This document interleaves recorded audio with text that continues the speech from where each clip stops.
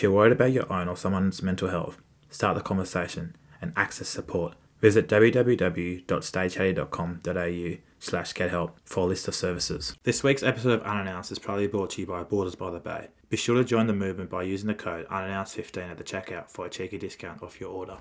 On this week's episode, I'll be chatting to Josh Belts from the Australian hockey team. Hope you enjoy the episode.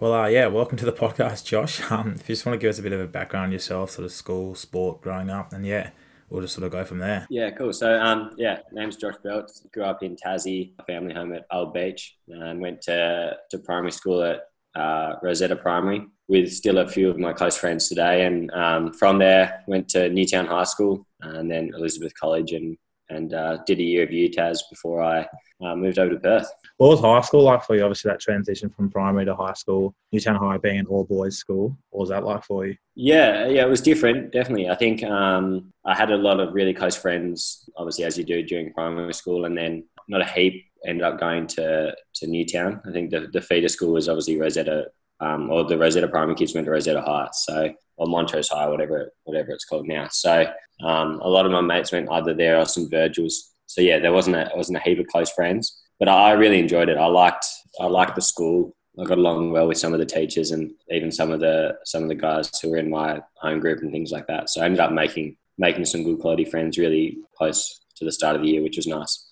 During that though, you were prefect in grade 10. How was that? Yeah, that was. I've always sort of liked those little leadership roles and tried to seek them out. I think particularly around that sort of age as well. Like I was a big one for making good impressions, I think. So when I went to Newtown in year 7, I just about said yes to everything I could, like that on your system or whatever it is. I was cracking them up pretty quick, just trying to do my best, trying to, I suppose, look as good as I could. So from the start, like year 7, I think I was on the SRC or whatever it is, and looking back, I don't think it's necessarily that you get too much done, but I suppose you get a bit of an experience about working as part of a smaller group and I suppose trying to make school life better for those around you and yourself. But yeah, I enjoyed the prefect role, and I think by year 10 I had some, like I was saying before, some really close friends who were also, I suppose, similarly interested in that sort of thing. And Andy Reading, who was the head prefect at the time, he was really passionate and one of my good mates as well. So yeah, I suppose the prefect side of things maybe came second to just catching up and trying to do what we could. What sort of leadership qualities do you reckon you learnt the most when you were a prefect? Yeah, I think leadership quality, I'll try and I suppose looking at what I do now, we still sort of have to have a bit of leadership stuff. So, but from a prefect perspective, I just wanted to be someone who was approachable, or I'd like to think that I was someone who was approachable and someone who would listen. Like I said before, I don't know how much pull we actually had in terms of what we could get done or anything like that. But I think for me, it wasn't about, necessarily trying to bark orders or control too much. It was about being someone who you could go up and talk to as a friend or a mate or even just an acquaintance who you'd trust. I think that was probably out of the things that I did as a prefect, I like to think that was probably the main one, that I was open and approachable. What was your childhood like? I was talking to your brother Hayden the other day and you're saying you were a pretty competitive person growing up. Yeah. I think we still are very competitive. Yeah, I think that's something that I really treasured and still do treasure, was just the relationship we had. And it's different now, I suppose, being young adults. Yeah, growing up with Haydos, I suppose a bit lucky that I was a few years older, so I was naturally just a little bit bigger or something like that. So when it came to blows at the end of an argument, I typically got out on top. I don't know whether that had happened these days. Yeah, it was awesome. I remember like the amount of times we got banned from playing sport in the living room because we'd break something, but then, it'd be a couple of days and we'd be back at it. Mum would turn to fire. So yeah, it was super competitive. And I think mum and dad really fostered that competitive but nice nature as well. It was never sort of forced upon us, or like they both play sport and still do. And I think it would be easy to assume that they just sort of forced us into hockey or didn't give us a choice about what we did. But there were plenty of opportunities, which I'm very grateful for. I remember doing like any sport under the sun, and and I did gymnastics for I think 6 months. As soon as mum outlaid all the money on the uniform and whatnot, I decided to quit. So there's a couple of little things like that, but it was good fun. Do many people know about the gymnastics career? Yeah, no, not a great deal, I don't think. I remember I got a trophy. I think I was probably one of only 2 people in my and gymnastics is not, I suppose, a super big sport. Definitely not in Tasmania. So I can't remember exactly, but I do remember I've got a trophy. I think it's in my bedroom back at home, which I get out every now and then. Yeah, so obviously didn't want to take that any further, maybe Olympic Games. Yeah, well, I don't know. It was one of those ones I look back on now, and I think gymnastics is such an incredible sport in terms of just the amount of raw strength and power you've got to have. And I think maybe if I had continued a bit longer, some of the movements and just the strength, I think, could translate pretty well over to hockey. Yeah, it wasn't something I necessarily pursued too long at the time, but looking back, I'm sure, I know maybe there's a little bit of something in there to gain. So you spoke about your little games in the living room with Hayden. He was mentioning that at times when your competitive nature kicked in, you'd start winning a game and you'd quit so he wouldn't win.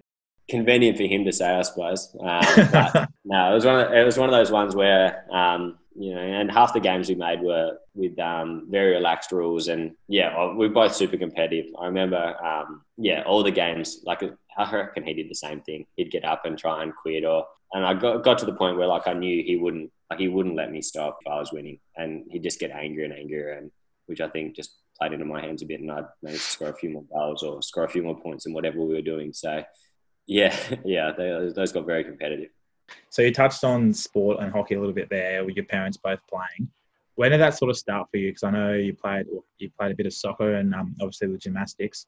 When did that sort of love for hockey sort of kick in? Yeah, I think I played a lot of sports as a kid. I remember I did tennis for a bit. Gymnastics was a very small portion, but I feel like it's going to get a bigger right now. Yeah. Tennis, obviously hockey and soccer were the main ones at school. But I think, I don't know, as probably a primary school kid, I think I enjoyed soccer a little bit more. We had such a good group. So Scott Bowden, Will Page, and I could go on. Just a really good bunch of guys at primary school who I'm still really close with today. But we were very successful, albeit just at primary school soccer. I really enjoyed that. And we had such a good group of like-minded people. So I think at primary school it was, more soccer. And then I don't know when exactly, I always spent every weekend down at the hockey centre. So soccer was, in a Saturday morning, and then from then on it'd be down at the hockey centre. Mum and dad would have a game or umpiring or coaching or whatever. So I don't know when it exactly it switched, but there became a point where I couldn't sort of do both super competitively. That would have been around year 7 or year 6 where games were starting to clash and there was becoming some sort of representative stuff maybe from both sides where it wasn't necessarily working doing both. So I remember vividly must have been a Friday night, because normally hockey was Friday nights and soccer was Saturday mornings. And for some reason we had a soccer game Friday night. It was part of the Knockout Cup or whatever it used to be. And Mum was coach of the soccer team. And so for whatever reason, Mum wouldn't let me play hockey and wanted me to play soccer. And there was a semi-final in the hockey, and she wouldn't let me go play the hockey game until I finished the soccer game. And I remember getting to the hockey game with about 10 minutes to go, and I was furious. I don't know what the score was, but I was furious that I didn't get to play the hockey game. I must have been at that point that I wanted to be at the hockey field and trying to help my team win there. So your hockey career sort of starts to kick off a little bit, and you're in that sort of Tasmanian hockey state team. You're doing the nationals and all that sort of stuff. When did your eye sort of turn to maybe I want to play hockey for Australia? Because you've got a lot of hockey stars in the Australian hockey team that are from Tasmania, like obviously Eddie Ockenden and all that sort of stuff. Yeah. When did that sort of turn for you? Yeah, I was always once I started doing hockey competitively and, like you said, made those sort of state teams and was playing in the national carnivals, it was always on the radar that I wanted to get to the next step. But I was probably a bit naive or a bit unaware of what the process really was, or what the next sort of stepping stone was. I suppose definitely early on, and it all sort of just happened in sort of from 2013, 2014, that sort of period. Like you said before, there's many great Tasmanian hockey players, both male and female, who've gone on to do incredible things. Eddie, obviously, I think being at the top of that list. So Wellesley and a few others. But I wanted to be like them, and I suppose coming from Tasmania, where maybe our depth wasn't quite so good, maybe I stood out a little bit more in terms of the state stuff in the Tasmanian team. But it was always we'd go away and play in New South Wales or Queensland. All their guys were like me, they were all really good. So it didn't really get too serious, I suppose, until I made my first sort of junior Australian camp, which was the beginning of 2014, which was then a pretty quick turnaround to then make the development squad at the beginning of 2015. pretty much a year's experience or even knowing what the sort of Australian program was about. But again, that camp was a junior thing, didn't really involve the seniors at all. So yeah, it was pretty quick from when it did happen. How did the move to Perth sort of come about? Like the way it works is so the National Training Centre, so I suppose the AIS, if you refer to it that way, is based out of Perth. So much like a lot of the sports are based out of Canberra and the AIS there, our National Training Centre is based out of Perth. So basically it means that unless there's circumstances like you've got a young family or something and you move back to your original state, pretty much everyone moves to Perth to train for 10 or 11 months out of the year. Yeah, when you're a young hockey player growing up, it's always like the discussion about, like, when do you think you go to Perth, or to try and I suppose, further your hockey career. The lucky thing for me was that it was sort of taken out of my hands. So a lot of players have to, or in an attempt to get seen and recognised more, move to Perth without sort of that scholarship or anything like that. Whereas I was lucky, like I said, at the end of 2014 and for the 2015 season, I was sort of offered a scholarship to take up as part of the development squad. So there was 27 in the senior squad and then 2 guys who were part of the development squad but got scholarships. I was lucky enough to be one of those 2. So it was not necessarily a matter of choosing to go to Perth, but more I was required in Perth, which is a great thing, to then try and crack that senior squad and play for Australia. Yeah, right. That's pretty cool. I heard a little bit of a rumor that you're pretty scared of flying. Do you want to sort of touch on that a little bit? Yeah, no, that's very true. I was thinking about my fears and stuff like that before. And yeah, flying's definitely up there. Like you said, I can remember state trips under 13s, under 15s, and being in tears on the plane because I was so scared of falling out of the sky, which sounds silly to talk about, but it's one of those irrational fears I have. It gets better, and we've been doing a lot of flying now, so I've been lucky in the sense that I've gotten a bit better at it. But yeah, those under 13s, under 15 sort of years, I remember pleading with mum to try and drive me to wherever the National Carnival was. We'd catch the Spirit of Tassie over, and then we'd drive to Darwin if we had to. That was what I was thinking in my head. I didn't have to do the driving, so it would have been all right. Yeah, I was petrified. What's it about flying that scares you the most? I don't know. I think like when it was at its peak and when I was really, really worried about it, I wouldn't, like, the thought of sleeping on a plane never crossed my mind. I was never at a stage where I could relax half enough to fall asleep, to the point where I was Googling like flight statistics and looking up what plane I was going to be on a week out, like proper anxiety about it. Yeah, I think it was, I don't know, maybe lack of control. Like, even like if I'm going to drive somewhere, I like to be driving purely just because I'm in control. Like I remember walking the Point to Pinnacle once with mum and a few others, and on the way back down, we were on those buses, like winding around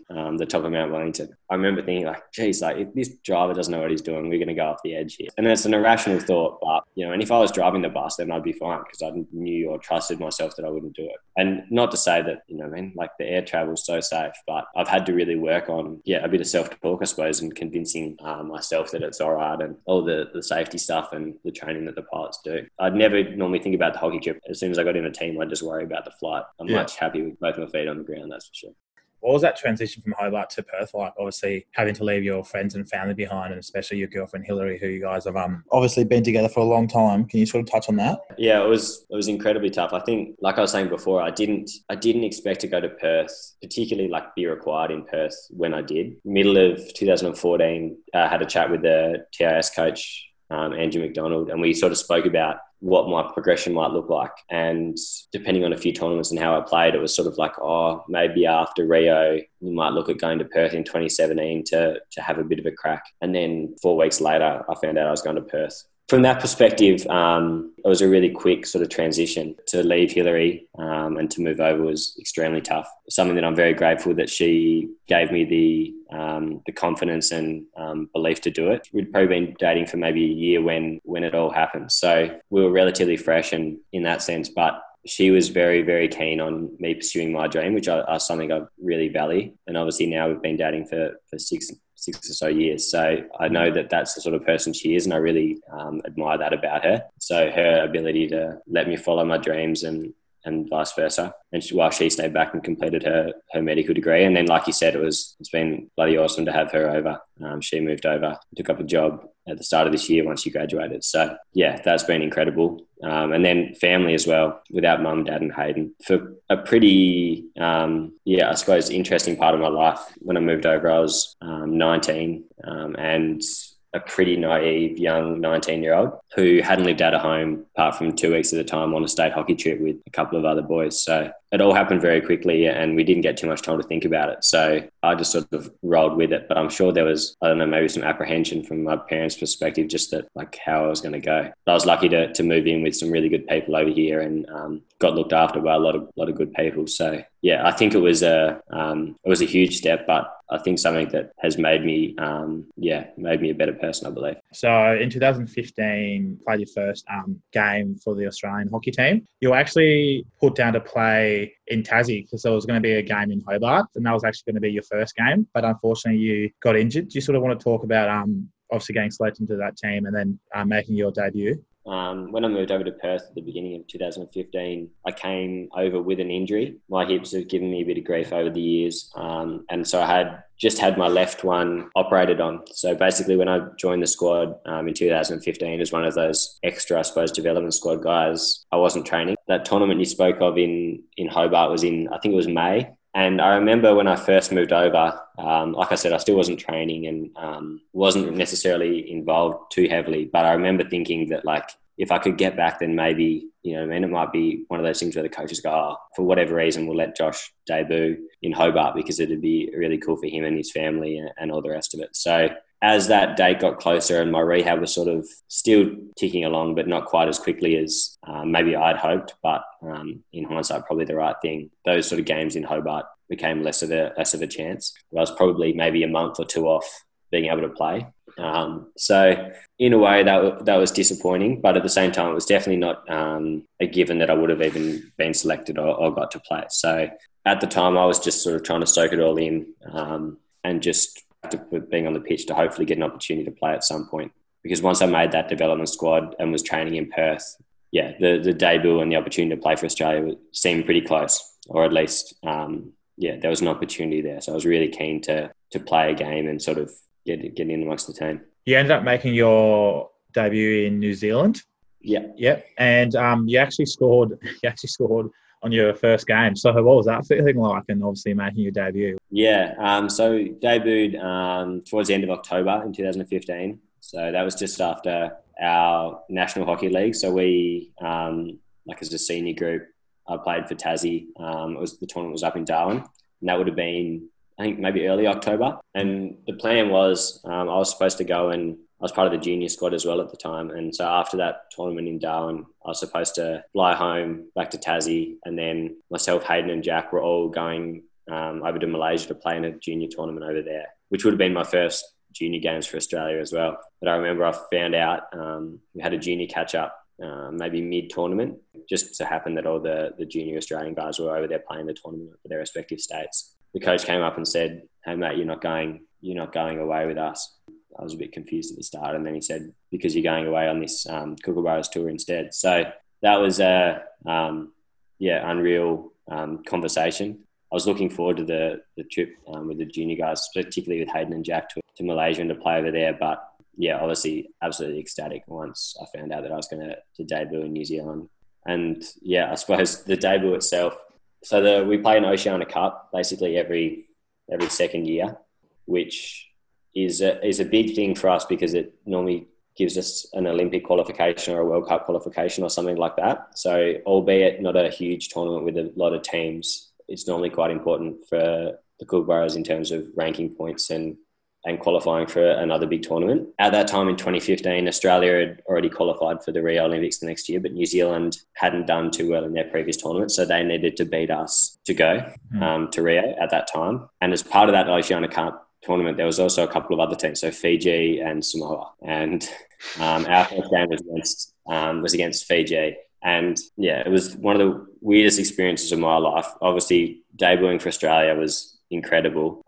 But the chat around the hotel before our first game was like along the lines of, let's try and be respectful, you know what I mean? Like, don't do anything too silly. We don't want to hurt anyone. And I was a bit confused. But it turns out those sort of island nations aren't quite as competitive as what we are, just purely based on depth and everything like that. So that first game we won 14-0, and I think the score was about 12-0 or something towards the end of the game, and we got a penalty stroke. And so for whatever reason, all the boys thought it would be a good idea for me to go and take it. And normally in a big tournament, we've got this hierarchy and I wouldn't be sitting anywhere near it. But in hindsight, it was very cool. And so I went up there and took it and nearly missed, but snuck it in. Something I'll never forget. Hope you're enjoying the conversation with Josh so far. Throughout the next section of the podcast, I'll be asking him to kindly share with me the time he faced a challenge, setback or failure, how it affected him, what he learned from it, and any advice he'd be willing to offer. Yeah, you raised this with me the other day and gave me a bit of a chance to think about it. And I was having a bit of a think about what I could say. And I was thinking back a little bit about when I was not quite in the, I suppose, national radar as a maybe under 15, under 16 kid, and sort of what challenges I faced then. And I remember playing some state games and I wasn't probably where I needed to be fitness wise. And for whatever reason, it just got to that point where I noticed that I was coming last in the running and not being able to perform where some of my mates were. And we had a really good group of guys at that Tassie level that I grew up with, Ollie Lane and Alistair White, and I could go on. But a few of those guys, so Whitey and those sort of people started getting in like a future squad. And I remember there was one that for whatever reason I didn't get picked, and I didn't expect to get picked or anything like that. I remember thinking that I would have liked to have been and that I probably could have done if I had worked harder or played better or whatever it was. So, yeah, my thing's not necessarily about a one particular challenge, but it was about me, realising, I think, what it took or, what it was required to maybe get to that next level. And it was around the same time I joined the TIS and was given a lot of extra support through that. But there became a point where I started to discover what I was good at hockey.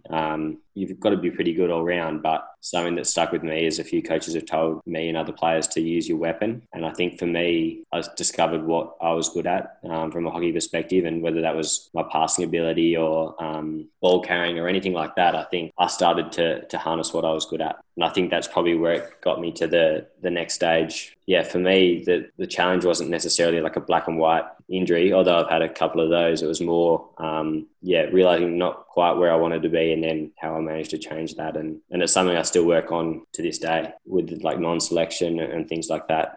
It's about being able to overcome that and then work out why maybe you're not where you are, and then what do you got to do to get there. And it's definitely not too clear cut all the time, but I enjoy the process of trying to work out where that is. Do you feel as if being from Tassie plays a bit of a role when it comes to that exposure on that national stage compared to like those who come from Victoria and New South Wales?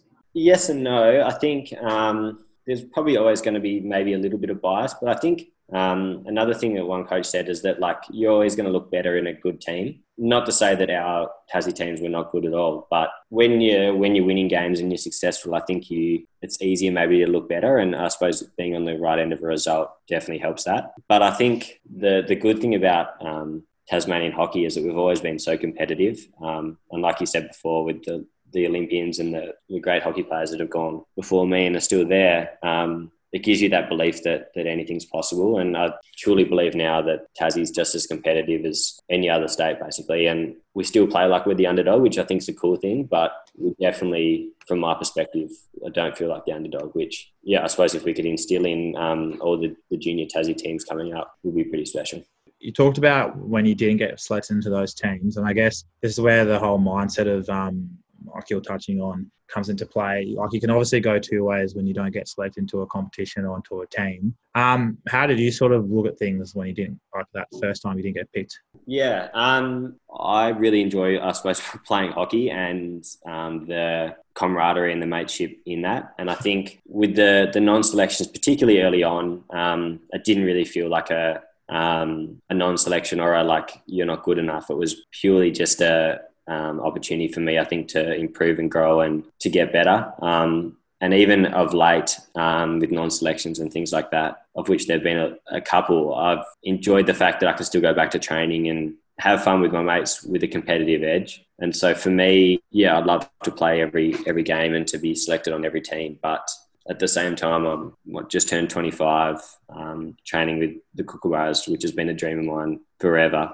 And to get to run around with mates and then go have a coffee after training's pretty special. So at those times when I don't get selected, of course, it's really difficult and I feel upset and want to obviously change it. But I do my best to try and sort of flip my mindset and try and be grateful for the opportunities I am given and the position that I'm in, because there's a lot of people out there who don't even get the chance to be not selected. So if I keep working hard and keep doing what's asked of me, then I'm sure those selections will come. But until then, if I'm not enjoying it or I get disheartened and fed up about the non-selections, then wasting my time, I think. So no, it's awesome. That's a really good way to look at things. And thanks, Ace, for sharing that. I guess what's one thing you maybe learned about yourself while you're going through all of that?